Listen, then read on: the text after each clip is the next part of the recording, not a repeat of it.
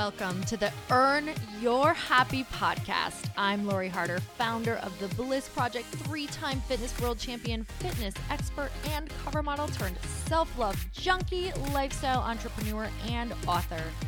Each week, I'll bring you a guest or a thought that will help you bust through your fears, connect to your soul, and get focused and clear so you can elevate your life, business, and relationships.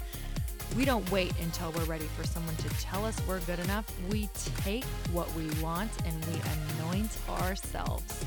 Get ready to earn, own, and unapologetically rock your happiness every single day. Are you with me?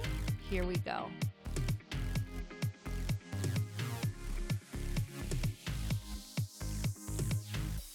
Welcome back to the Earn Your Happy podcast, and this episode is brought to you by my Bliss Habit e-course. That is at theblishabit.com, and you guys, this is my 12-week e-course that is truly my foundational course that teaches everything that I have ever done and learned throughout the years in business and from all of my mentors and my years and years and hours of coaching. That is the foundational place if you want to bust through your fears and really start working through those stories and old past thoughts that are holding you back, to learn how to really get present, establish a true gratitude practice, really learn how to schedule your life, create an abundance mindset, and tap into a community that is here to cheer you on, support you, answer your questions.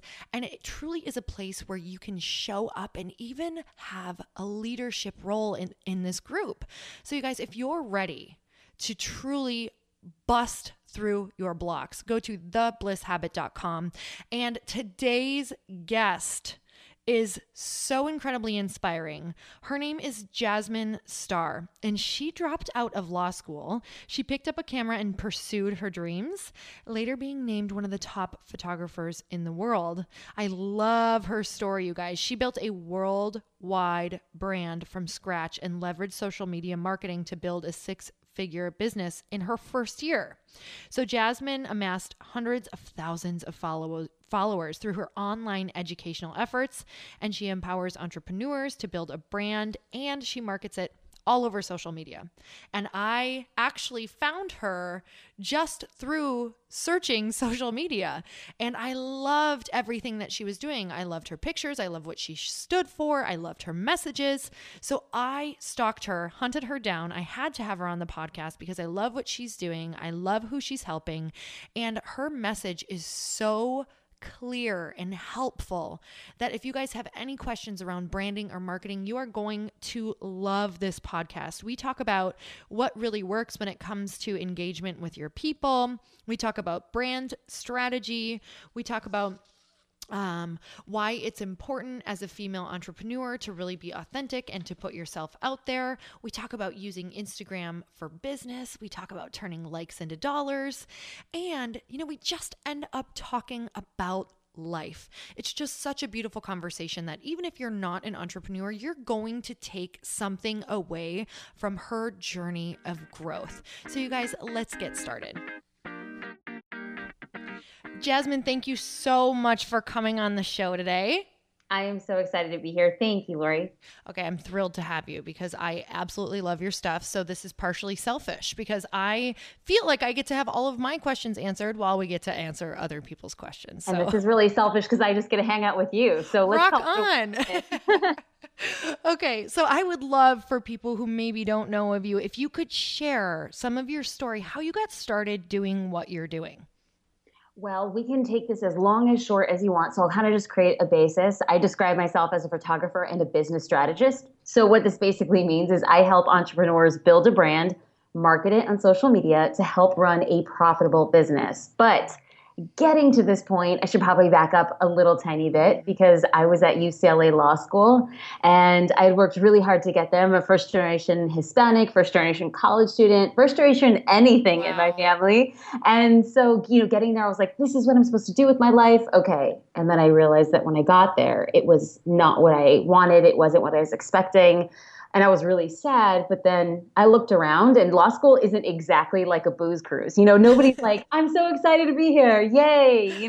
Like fun Yeah. girls there. So I just kind of thought it was part of the course. And then late in my first year, my mom unfortunately had a relapse of brain cancer. And just coupled with the fact that I was so unhappy at school, I just didn't really have a direction. I walked out of school one day. I didn't consult anybody. I just walked into the dean's office and I was like, I have to go and I have to be with my mom. And they were so gracious. They said, you have 3 years to come back and get your scholarship. So we'll see you. And I said, yes, you will see me back in the fall. And the scholarship entitled me to live on campus. So that's how my campus housing was paid for. But if I was no longer a student, I was no longer eligible for campus housing. Oh, So wow. I called my boyfriend at the time and I was just like, hey, I left law school. And he's like, great. Do you want to get dinner?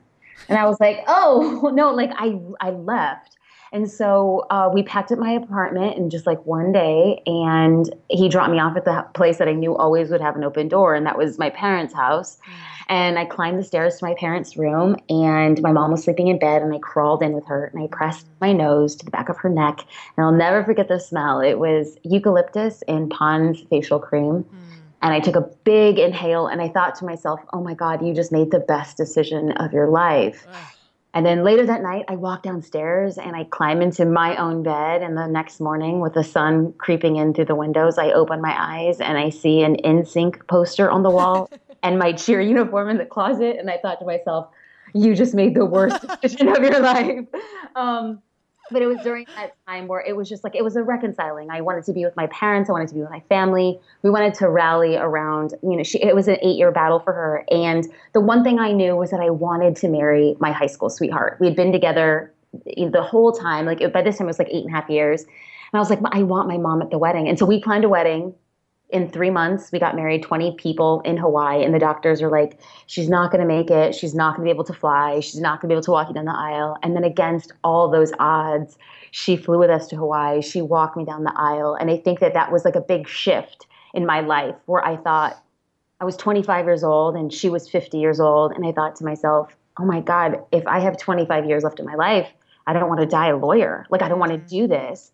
And it was during that time that I realized, you fool, you might not even have 25 minutes left in your life. We are not guaranteed any time.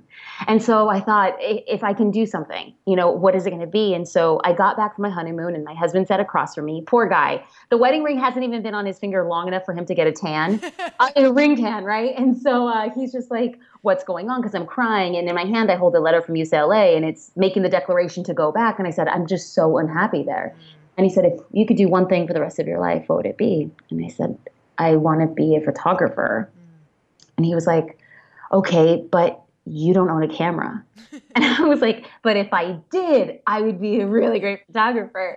And, other people might hear that and say, like, that's funny, that's silly, take the safe path. But he didn't. He said, I would rather see you fail at something you love than succeed at something you hate. With that, I had the full permission just to give it a year. He's like, listen, give it a year. If it doesn't work, go back to law school. And that was what we agreed upon, 1 year to actually start a business.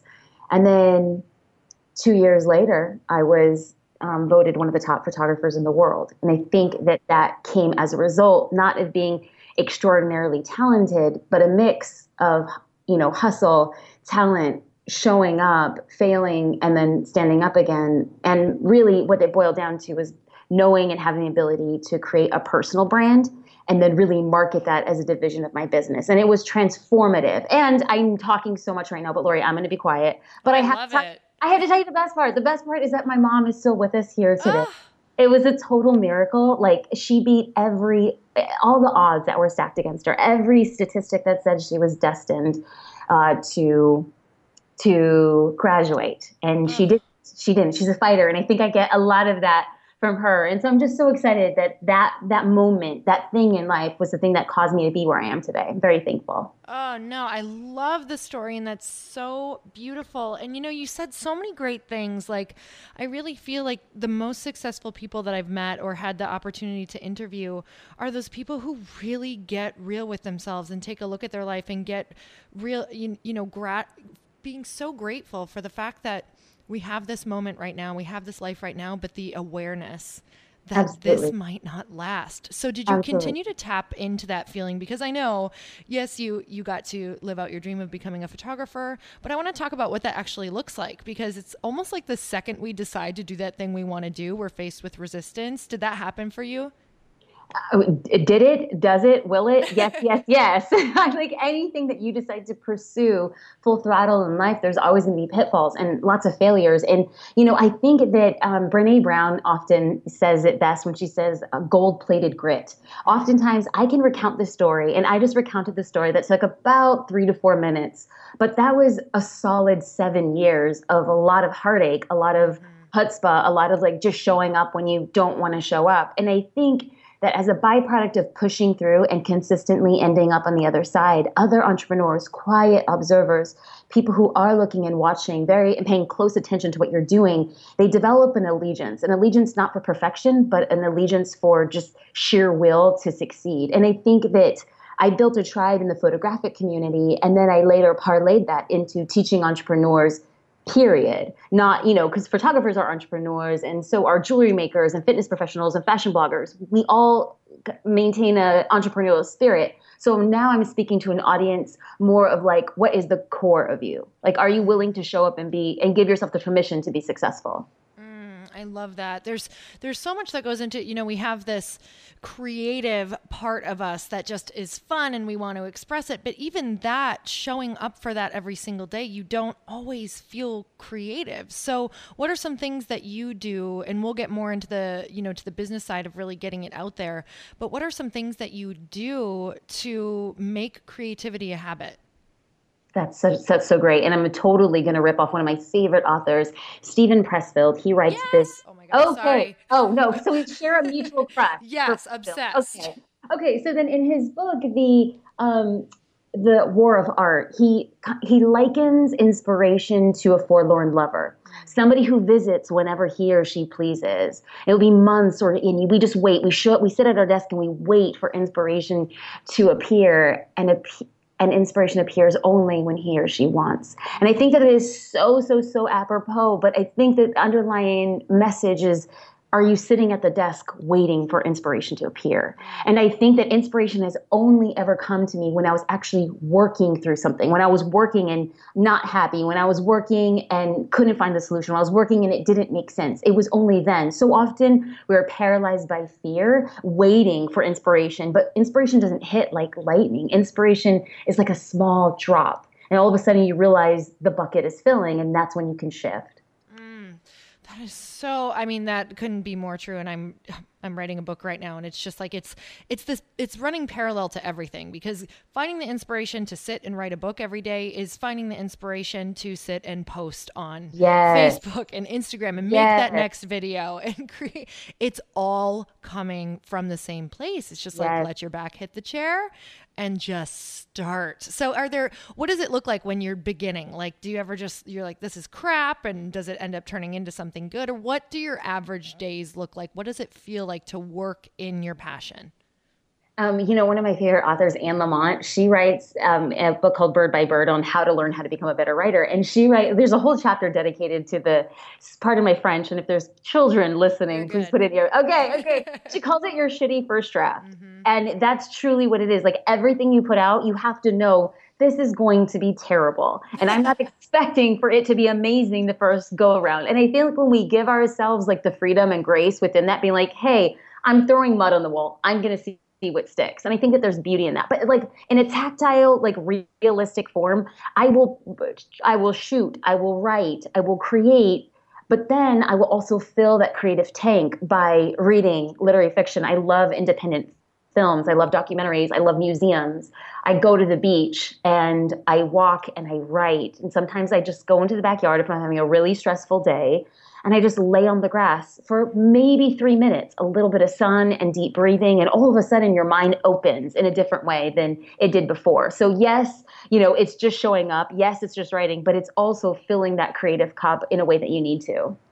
That there's so much power in that shitty first draft, because Yeah. sometimes I'm like, wow, 5 pages later, I like this one sentence that created throwing everything else away. But this one sentence is gold. Yes, like, it opens up this like paradise of just beautiful content. You're like, oh my God. So I totally feel you.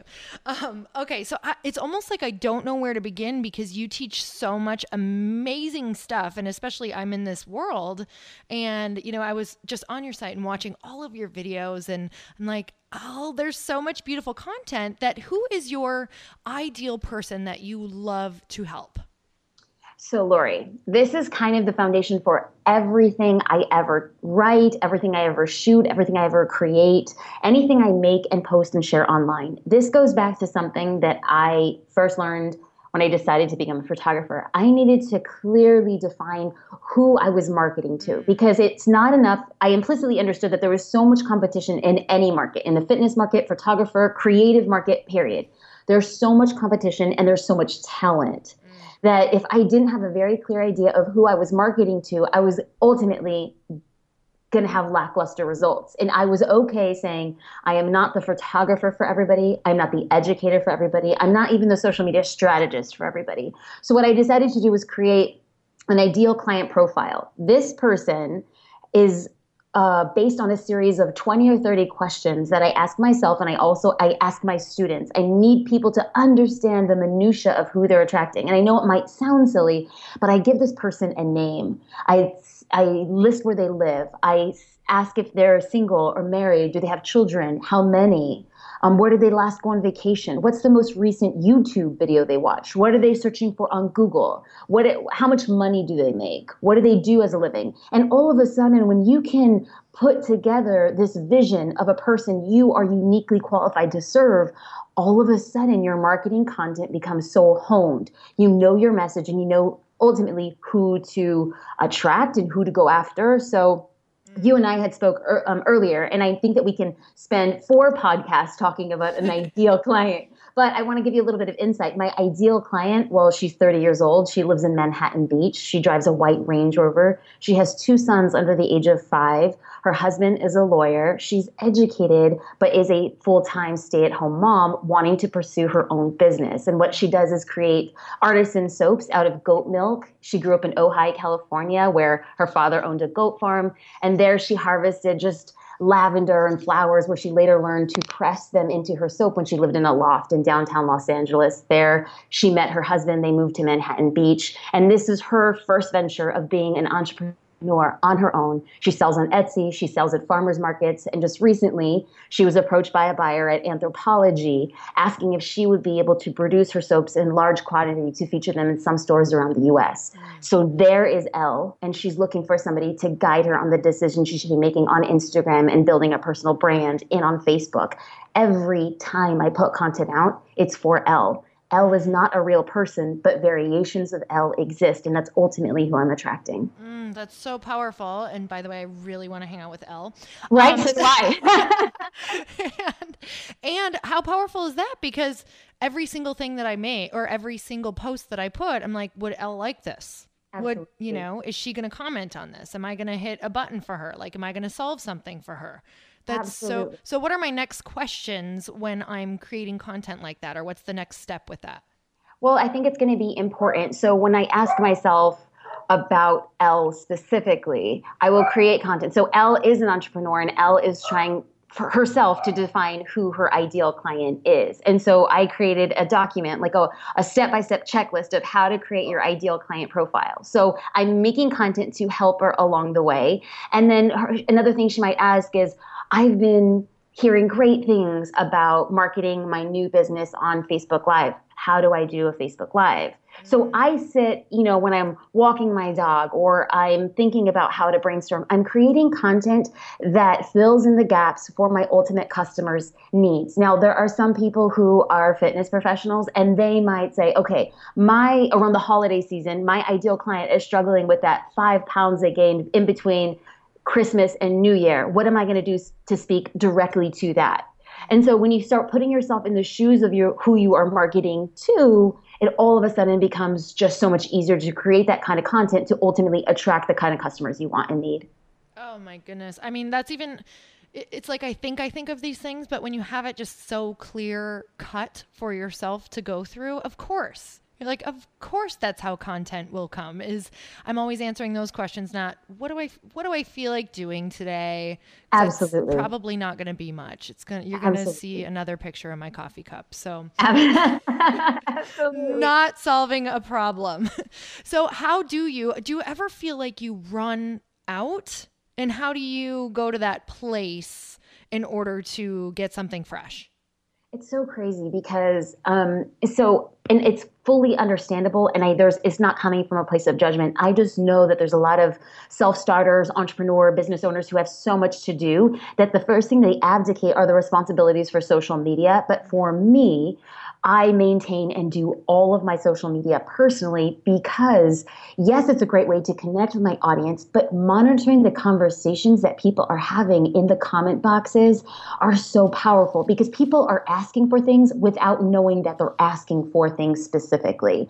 So a lot of times people will not say, Jasmine, how do I get more business? They might, but a lot of times the things that people will say, it's so hard for me to be seen. It's so hard for me to make time. I wish I could balance my home life. And all of a sudden, when you see these reoccurring patterns or people saying, I don't know how to have just one glass of wine, or I just don't know how to make time to work out. All of a sudden, when you are reading the comments, when you're in your community, the work just comes of itself. And so I noticed that, like, I decided just to kind of do like a test on my Facebook page. I noticed that Facebook Lives do extraordinarily well, but I always felt awkward just showing up online. Like, it's going to be me, my mom, and my husband watching me on Facebook Live. And that's always awkward, like, so I had to kind of make the decision. I'm like, it's time to get uncomfortable. It's time to do a social media test to see what the reach is. So if you show up and I'm speaking to myself in third person because like it's like I'm my own life coach or something. I like it. If you show up every week for 25 minutes for 8 weeks, what will be the result of that? And so all of a sudden I thought, okay, I can plan my first 2 episodes. I know immediately what I would talk about. And then I was like, I don't know what's going to happen after that. But the crazy thing was that when I showed up, so did all the questions. And when I showed up, so did the community. And next thing you know, it's like week by week, it just seems to really come out. And I have a deeper understanding. So people reached out to me on Facebook and said, hey, Jasmine, there's this Instagram shadow ban. I feel like my hashtags are being blocked. And all of a sudden I started doing research and I said, this is my content. I'm going to do a ton of research and I'm going to explain what this means for people using Instagram and how to actually have effective uses of hashtags. So again, if I wasn't really there, if I didn't make myself accessible, if I just didn't show up or listen to those negative voices in my head that said, you're not enough, you're dorky on camera, you don't know what you're talking about, then I would have missed so many opportunities. So yes, you worry you'll run out of ideas, but the ideas come to you when you're actually in the mix of it. So powerful. And to know that you are serving, it's such a beautiful moment of clarity to know that you're serving your community exactly the way that they want to be served by going and spending time doing that. So is there a set amount of time that you actually spend to go and just research your community, or do you do it every day? Just make sure you have engagement every single day. What does your engagement process look like? So, Lori, last week on Facebook Live, I posted what my marketing schedule looks like for the week. So, if I had 10 hours a week, because somebody had asked me, Jasmine, if you had 10 hours a week to market your business, how would you break it down? And I'm extraordinarily, it's my biggest asset, my biggest liability is I'm extraordinary type A. I'm very organized and I always have a plan and I think that this really stems from the fact that I realized how short life is. I realized how precious time was 10 years ago when I had to look my mom in the face and say, is this when I have to say goodbye? And ever since then, Lori, it is like I am hell-bent on living the life that I am intended to. And I think that it's maximizing my time here. So 10 hours a week to spend on marketing is about 600 minutes. And so I divide that out by day. I spend 20 minutes every day commenting on Instagram, reading comments. I spend 20 minutes a day on my Facebook page, responding to comments, reading what's going on. I spend 20 minutes in various Facebook groups that I think entrepreneurs are hanging out when I want to get a pulse on the industry of what people need so I can serve them in a way they want to be served. I spend 20 minutes on hashtags. So about an hour a day, I'm just really in the community, understanding what people want. And then I spend 25 minutes researching just current trends in social media in the business world. This is me just, surfing Inc. and other like business related articles and making sure that I'm spending 20 minutes to plan my Facebook Live and 25 minutes to execute the Facebook Live. And then I get the content from the Facebook Live and spend 25 minutes turning that into a blog post so it's searchable on Google. Okay, that's amazing because you know what? People are doing this anyway. So it's really scattered and then it just feels like wasted time. So if it was actually planned out, so is that in your calendar from a set time to a set time, or do you kind of know at this point that you can hold yourself accountable to it? So great question. Every Sunday I lay out the week according to what big tasks need to be done on each day of the week. And then every morning I wake up and I denote the tasks that should be done and how much time I need for them. So for instance, we're having this conversation, but this morning I broke down, I need to leave exactly at 8:17 to get to my cycle class. Then I need to come home. I allocated time for a shower and then I did some photo shoots and then I had to edit the photos, and all of this are like, I'm literally breaking it down in like 15-minute increments. And I know that that's not for everyone, but in order for me to live the life that I want to, in order for me to spend time to have a 20-minute lunch with my husband and business partner, in order for me to walk my dog for 20 minutes, in order for me to make the green smoothie that I want to drink, I need to allocate time. And we always have these high aspirations, but if we aren't really clear with our trajectory, there's a good chance we're going to miss the mark. So yes, it is broken down by day and by time. So I love that you just said that because I think there's so much information out there, obviously, that anyone could be successful if they did it. So that's the whole thing is I love hearing from people like you who are like so honest about you have to schedule it. And by the way, I left at 8:10 for my cycle class and also planned in my dog walk, which is already done. So it's like if you can be a master of your calendar and have somebody to help you look at those things, how long do they take? What is most important? Yes. And I love hearing that it's just 20 minutes. How powerful is that? Like, 20 minutes here, 20 minutes there. Anyone can do that. But I think what happens is we think, oh my God, it looks like this woman is spending 2 hours a day commenting back. So when you comment back, because I know how important engagement is, and this is something that I just get a little bit crazy with. So I would love your opinion on it. Do you just go in at night and just comment as much as you can for the amount of time that you have? Or do you do it in the morning and just, let go of whatever things you don't get to? What does that look like for you? Really great. And so I try to understand when I'm going to post. Let's use Instagram, for example, since it's my favorite platform of choice right now. It's always ever evolving, let me tell you. There was a time when it was Snapchat, there was a time when it was Twitter, but right now, Instagram is kind of like my love child. And so for me, it's really important for me to understand when I'm going to be posting at what time. I don't like to post at the same time every day because with the algorithm, I want to make sure that I'm tapping into different audiences. And I need to understand where and how people are being most engaged and with the type of content that I'm sharing.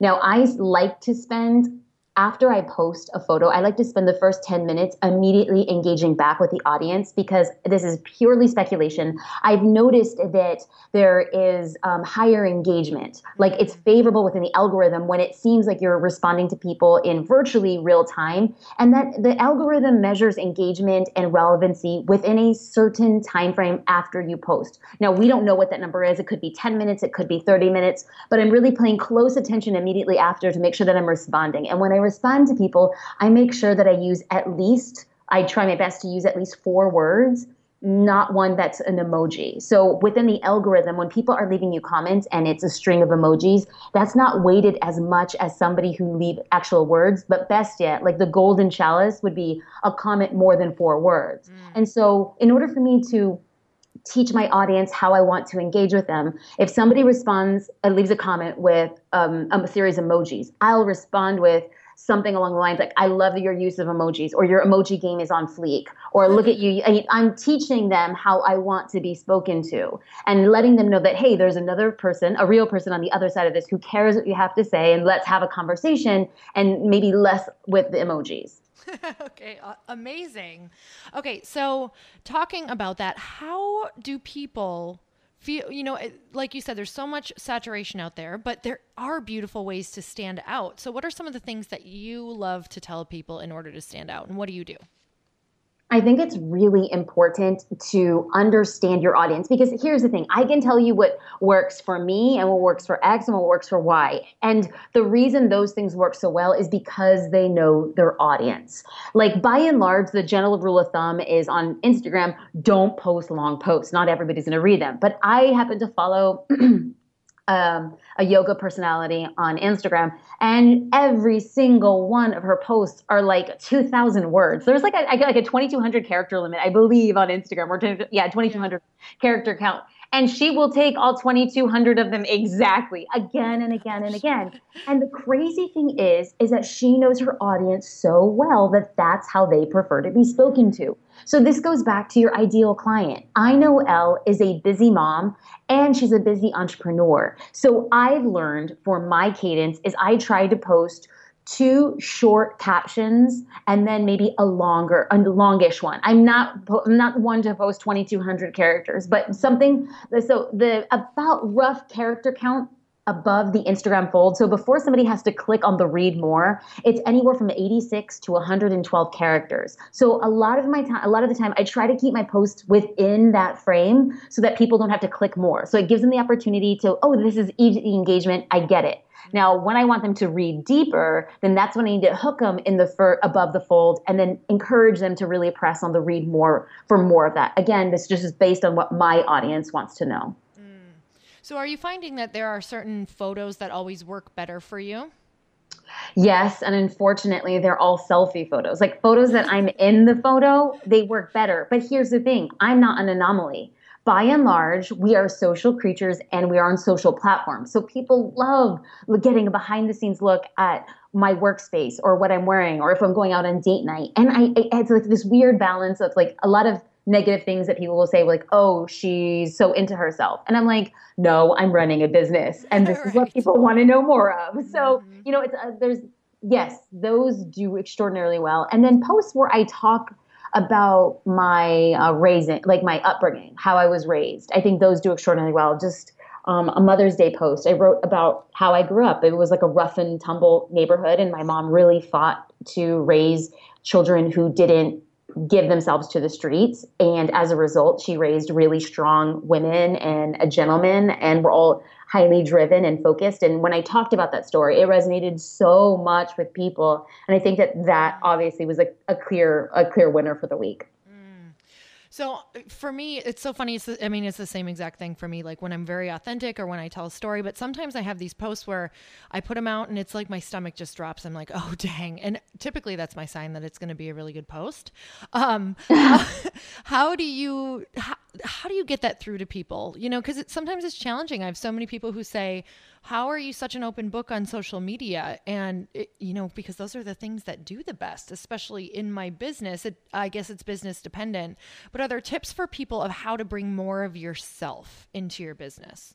Absolutely. So I'm going to break this down in two ways. And here's the best part, Lori. You and I could say this, but other people could be listening and think, oh, well, that just works for Lori. Oh, that just works for Jasmine. And I'm here to tell you with concrete fact that no, it works in general. So about twice a year, I host a 7-day Instagram challenge where entrepreneurs come in and for 7 days, we walk through how to get better engagement, relevancy, and start conversations with followers who ultimately turn into customers. And so I give assignments every day, and it's really, really basic. I walk you through step by step what you should be saying, the type of photo, and intentionally I list one of the 7 days as an introduction of yourself. And then I had this Facebook group, and I said, hey, of the 7 days, which is the photo that did best? Over and over again, people are like, I'm shocked. It was my introduction. I'm so surprised. I can't believe people want this. I'm so uncomfortable in front of the camera. And I'm reading this and I'm like, I know. This was planned. This was planned, y'all. You're all making me look like I'm like the Wizard and the Wizard of Oz. But no. This really works because we're so interested in what other people are doing and how they're working. And another prompt was to show a picture of your workspace. And whoa, it was a recoil from the audience. They're like, no, I don't, that's so personal. No. And I said, there's beauty in showing that there's a cat beneath your feet and you're on an iPad with stuffy socks and a cup of tea. There's beauty in that. People want to see the simplicity and the grandeur. So knowing that like, no, this is really true and people do want to see more of that. is there's a rule that I apply called the man on the airplane rule. I'm only comfortable sharing things on social media that I would share to somebody who is sitting next to me on an airplane. And so the minute that you say, like, if somebody were to ask me, if I were to sit down and I strike up a conversation and he says, where do you live? I probably would tell him, oh, I live in Newport Beach, California. And, oh, well, where your family from? Blah, blah, blah, blah, blah. And we start talking about family. I would feel comfortable talking about my mom's illness and her remission. I would feel comfortable telling people I have a dog. I feel comfortable about certain things. And then that line of I just crossed from a stranger to somebody knowing too much about me, that becomes my litmus test, my barometer. And I felt like when I talk to people about this, they too can adhere to this. Now, what we're comfortable sharing to a stranger on an airplane varies with us. But having that, would I say this to somebody sitting next to me, is a really great and empowering way to say, okay, this is what I'm comfortable with. That's really awesome. So the problem is sometimes when I drink too much on an airplane, it also applies to when I drink too much on my social media. It just crosses over. No, that's really awesome. So you were talking about turning followers into customers. And I know that, maybe someone has this awesome social media platform. I've met so many women who have an incredible platform and I'm like, you're so likable and you're actually not using it. So what does that look like? Some people don't even know where to begin. So when they come to you, do you have a strategy to begin? Well, I will say that most of the people who are coming to me aren't the people with these massive followings. Because the thing that most people really want on social media is to get a massive following because that results in a higher likelihood of customers. So the people who are blessed with that and they don't have a product and they're not monetizing it, don't worry, that time will come because they obviously have hit something that resonates with an audience and they know naturally how to build trust. Now, the vast majority of people on social media want an audience. Now they have a product to sell. But the problem then becomes that all of their social media updates are buy my product. My product's great. My product comes in green. There's a product sale, product Christmas sale. And it's like, that is boring. Who tunes in to an Instagram channel, a television channel, or a radio station just to hear commercials? Nobody. So we have to understand that in order to transfer somebody, a follower to a customer, our number one priority isn't to sell our product or service. Our number one priority is to build trust. Because when somebody trusts us, then that's when they want to buy a book. When somebody trusts us, then that's when they'll watch our Facebook Live. When somebody trusts us, that's when they'll opt into our newsletter. When somebody trusts us, when we sell them something on the newsletter, they will say, I think you're going to deliver on the thing that you want. I'm ready to press buy. That process is much longer than any one of us would like. But the more you show up and the more you build trust by providing valuable content, the better off you'll be and the faster they'll transition to customers. Oh, that's amazing. I have people ask me all the time, it's funny. My sister actually asked me she asks me all the time, but she doesn't want to do the stuff in between. It's like, how can I get this out? I want to do this. I want to be this coach. I'm like, you have to just start making or having a following that you talk to, that you enjoy. It's really just showing your life, right? Like what you were talking about, just creating this brand online. So how do you, I know you talk a lot about branding. What are some things that you think that we should know about branding yourself? This can, again, girlfriend, we could have our own spin-off podcast for another really good, just for this. Absolutely.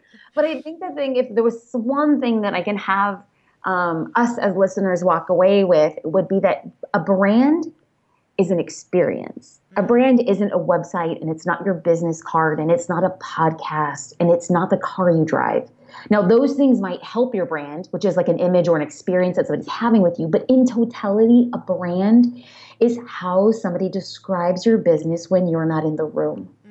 And we must do everything in our power to ensure that the experience that people are having with us, yes, on our website, yes, on social media, yes, on the videos and podcasts we're producing, that experience in culmination makes them feel a certain way. Because I could sit here from the mountaintop and say, I am X, I am X. But if what somebody feels is negativity, if somebody feels hope, if somebody feels like they can build trust with me, that experience then becomes a definition of what my brand is. So it's really important that everything that you and I and all of us are putting out really goes back to creating an experience and letting people know that we see them, we hear them, and we want to know them.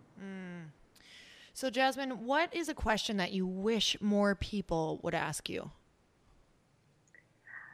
It's crazy because it's not a specific question, but the way that a question is asked. So often people come to me and they say, Jasmine, what do you think I should do about this? When I think a much harder question is, do you think this is a good idea? And so oftentimes we build this idea that this is the thing that we should be doing. And so you're not giving other people room to speak clearly and candidly into possible holes, whether or not there's market demand, whether or not that you as a person are capable or willing or able or built to service people in the way that you envision. And I feel like it's so important as entrepreneurs to really open ourselves for people in the early stages, especially to really poke holes at a new idea. Not how do I make this better, but is this even a good idea to begin with? So good. So what are you most excited about right now? I'm working on a project, Laura. Ooh. Working on a project. But here's the thing. This, I swear to you, this is like maybe a week and a half. This is gestation. We're in infancy. We're like, just like mom and daddy came together to put something together. I don't know how it's going to work out. So I can't speak so clearly about it, but let me just tell you, we're in the ugly phase. We're in the first draft. We're in the, we don't know how this is going to work phase. But we're hell-bent. It's like that free fall. Like, I think, honestly, I'm an entrepreneurial junkie. I live for the free fall. I live for the scrappy fight. I live for the bruisings. I live for the criticism because there's all this little tiny entrepreneurial, like, chip on my shoulder. People say, I don't know if that's going to work. Watch me. I will make it work. We'll figure this out. So I think that we're in this, like, really awkward stage. And I hope that, like, goodness gracious, our goal is to get this thing off the ground in 6 weeks. And I hope in 6 weeks I can send you an email and be like, Lori, we did this thing. It is a hot mess and we're working through it, but we did it. So that's my goal. Oh, I love hearing that. And I love hearing just the struggle of it, because that's all of it, right? We'd be so bored without the challenge. There's like no growth. You wouldn't come back for more ever. So how do you stay passionate about this, about what you do? I think it's environmental. And I don't want to harp on like emotional strings whatsoever, but my parents are immigrants. My father came to the US and earned his citizenship by way of enlisting in the United States Marine Corps to fight in Vietnam. And my parents ended up meeting in East Los Angeles. My mom's from Puerto Rico. And I feel like my whole life was just a struggle. I watched my parents lose their house twice. We didn't own a car. My mom would take all 5 kids on a bus to a library to show us like the people we could be and the lives that we could live, because what we saw was not that. And I think that when you live a life where you're shopping at thrift stores and people are donating and leaving Christmas gifts on your porch, and grocery stores will give you free food because they know what that struggle is. As a child and having these formative experiences, the thing that keeps me passionate is this ability to have seen and known a world that is so big and so limitless, and it is mine for the taking. It is ours for the taking. What do we want? What can we envision? And I can say, Lori, that I never dreamed that I had the capability of living the life that I am today. And the minute the scales fell from my eyes, I wake up every morning and I think, God, thank you for this. Everything that I have worked so hard for, and yet I don't know if I deserve, I'm thankful for it. So that's the thing that keeps me passionate, to know where I've come from, to see where I am, and hopefully empower others to pursue their life and passion the same way. That's so beautiful. And I feel similar. I come from somewhat of a similar background, just with part of what you said. And I feel like being able to tap into that is really powerful for me. And also just wanting to solve that for other people. Yes. Yeah. So do you have any testimonials that have just rocked your world, where you are just, you're moved by what someone's been able to create? Oh, goodness. One just comes off the top of my head. I recently launched like a personal branding and social media course, and it's new. It was new to the public. It was something that we had like put out, and there's always that moment of wondering, will this work for other people? And I hate even admitting that, but that's a really honest thing. Yeah. Like the content that you pour your heart into, will it work? Right. Does it have feet? And it was during the first week. We had just launched it, and we were about to close cart. And I said, God, like, are we going to turn a corner? How is this going to turn out for us? And I walked to the beach with my husband, and I remember standing in line for an acai bowl, and I checked my email, and there was a lady who had emailed me from Texas, and she had said that her husband had been unemployed for 2 years. He had come back from a tour in Iraq, and he had PTSD. They have 4 children. She has her own business, and for the first time, she's been had to been the sole breadwinner, and they were at the brink of losing their home. And she said that just going through the first module, she said, this was the thing that I was missing, not the course itself, but having a clear vision of identifying who she's speaking to, what her brand stands for, how she describes her business. And all of a sudden, the realize that she was able to build a successful business, but it was built on sand instead of a strong foundation. She says, I'm rewiring my business for a foundation. And in the process of the 6 weeks, her business is taken off, and I'm blown away by it. So when I hear that there are people who see past that, and the lesson I learned was, Jasmine, it's not about you. It's not, will my course work? It's, are my students feeling taken care of? If they feel like they're being taken care of, if they feel like they can have hope and a clear vision, they're going to kill it. And they are. So has there been a time when you've gotten feedback that you don't so much love, but has been something that has been, possibly truthful for you that you've had to look at? How do you deal with feedback? I've been raised to believe my father breaks down feedback from 3 circles, like your closest inner circle, your secondary circle, which would be close industry peers, and then that tertiary circle, that the people on the outside, 3 rings away looking in. And oftentimes when somebody on my inner circle says something, I know without a shadow of a doubt it is true. Like there's no second guessing. These people know me so well. Now secondary circle, I listen to what they're saying and I take a step back and I really assess it and I weigh it. Now third circle, I'm sorry, I ain't got time. I ain't got time to listen to the negative people leaving comments about, who I am, my voice, the shape of my face, how much I weigh. I don't have time for that. Like, goodbye. Like, sorry, I'm doing my thing. I will say, though, that when a lot of people are saying things that are recurring, so for instance, I released a video series. So it was like a 4-part video series on how to really use social media to grow your business. And a lot of like the negative comments were like, she looks so fake on camera. She looks so fake. Or who does she think she is? And I had to take a step back and I said, okay, these people are clearly not my audience. But there was something that's resonating with them on a deep level that makes me feel insincere. And the minute that I took a step back and I said, okay, I'm not comfortable like putting on this totally professional, hello, my name is Jasmine Star and welcome to my video series. I realized that the videos that I produced thereafter had to be a little bit more free flowing, had to be like, hey guys, like it's not perfect. I don't have a script, but I know what I'm talking about. So let's go. And I felt like that criticism, even though I didn't really care for it, really did give insight into the undercurrent that I felt about watching my own videos. Was like, wow, Jasmine, this just looks a little too polished, a little too perfect. Can you go back, let your hair down, have some fun? And that to me was also a benefit. Oh, I love that you just shared that because there's so much power in that feedback sometimes, as much as it's like, I do like a big women's event every single year and we send out a survey monkey afterward. And it's like, it's so hard because your heart and soul is like in this. So I can't read them right away, but I'm like, give me a week because I cannot. Yes. But after that, it's like, if I see something reoccurring, I'm like, oh, this is so painful. But yes, like there's almost like this deep inner knowing that you almost kind of knew that as well. And it's just funny that they're feeling everything that you are feeling. Like everything is coming across. So it's almost when we feel it, if we're feeling it, you can guarantee somebody is feeling it, which is also really powerful feedback for us, right? It's like if we're creating something, we're like, maybe that didn't feel right. You're like, maybe we should think about it. Absolutely. It's the inner voice that becomes stronger over time. The more again, this goes back to how we started the conversation, the more you show up, the better you are acutely aware of hearing your inner voice, what's going on, and the narrative that you're telling. Because the thing about social media is that it can be microanalyzed from so many different perspectives that if you aren't 100% yourself, people will call you for it immediately.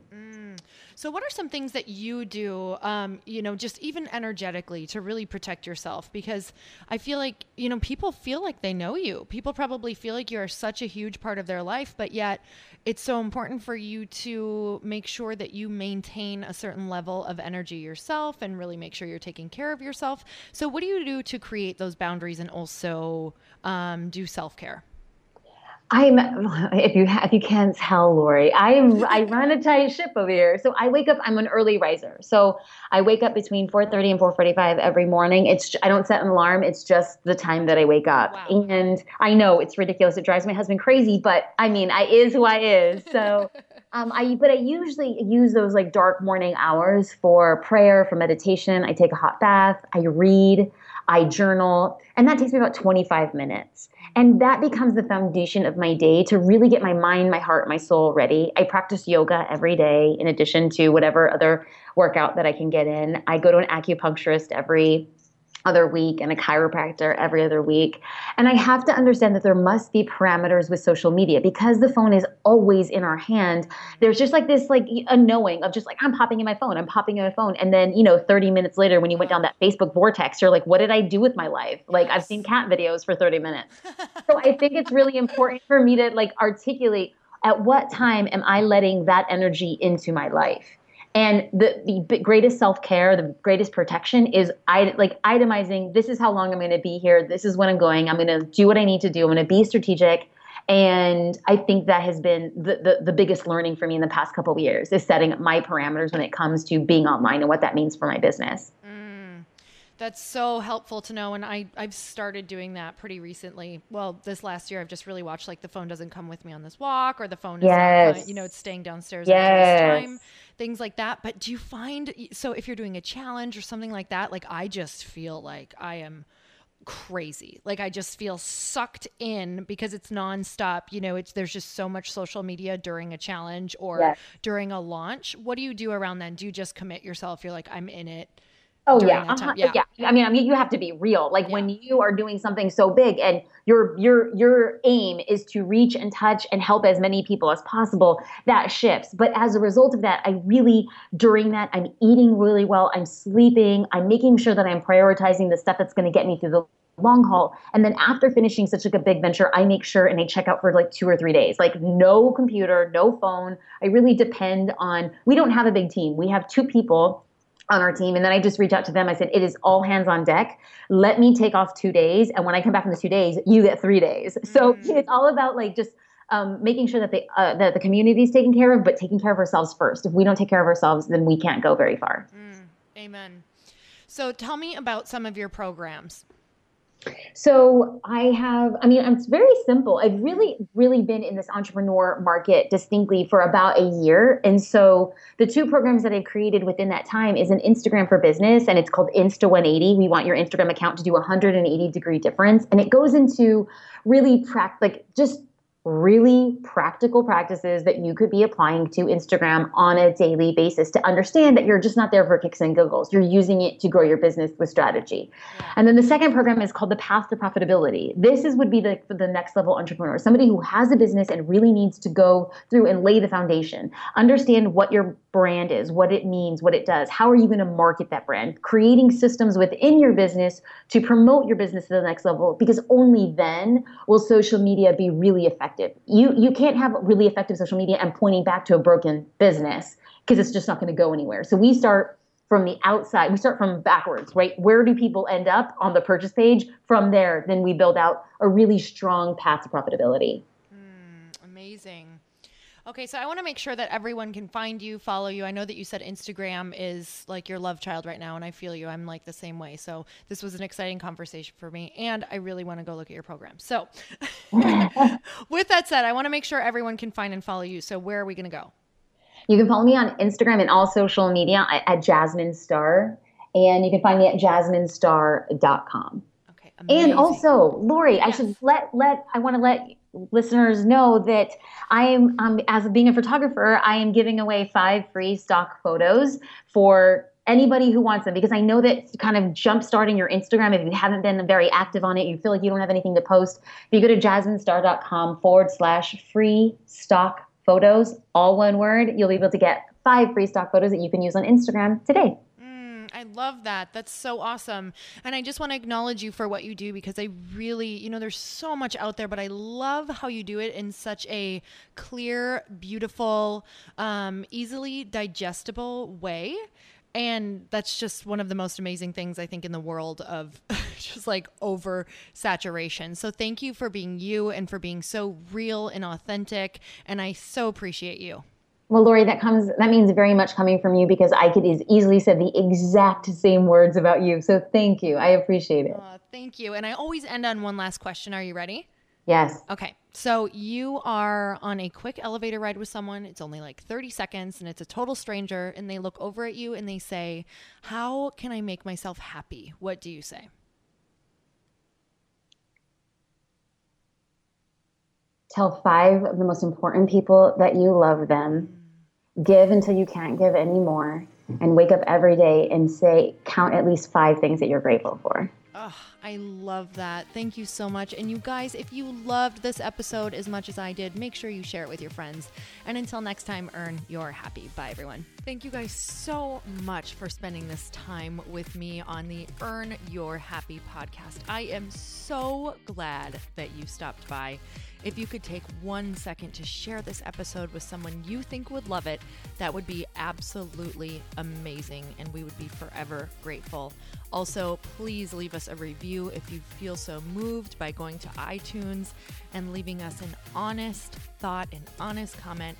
Tell us what you think. Tell us what you want to hear more of. It would really help us out on our journey to helping thousands and thousands of people. Until then, don't forget to earn your happy. Thanks again, guys. Bye-bye.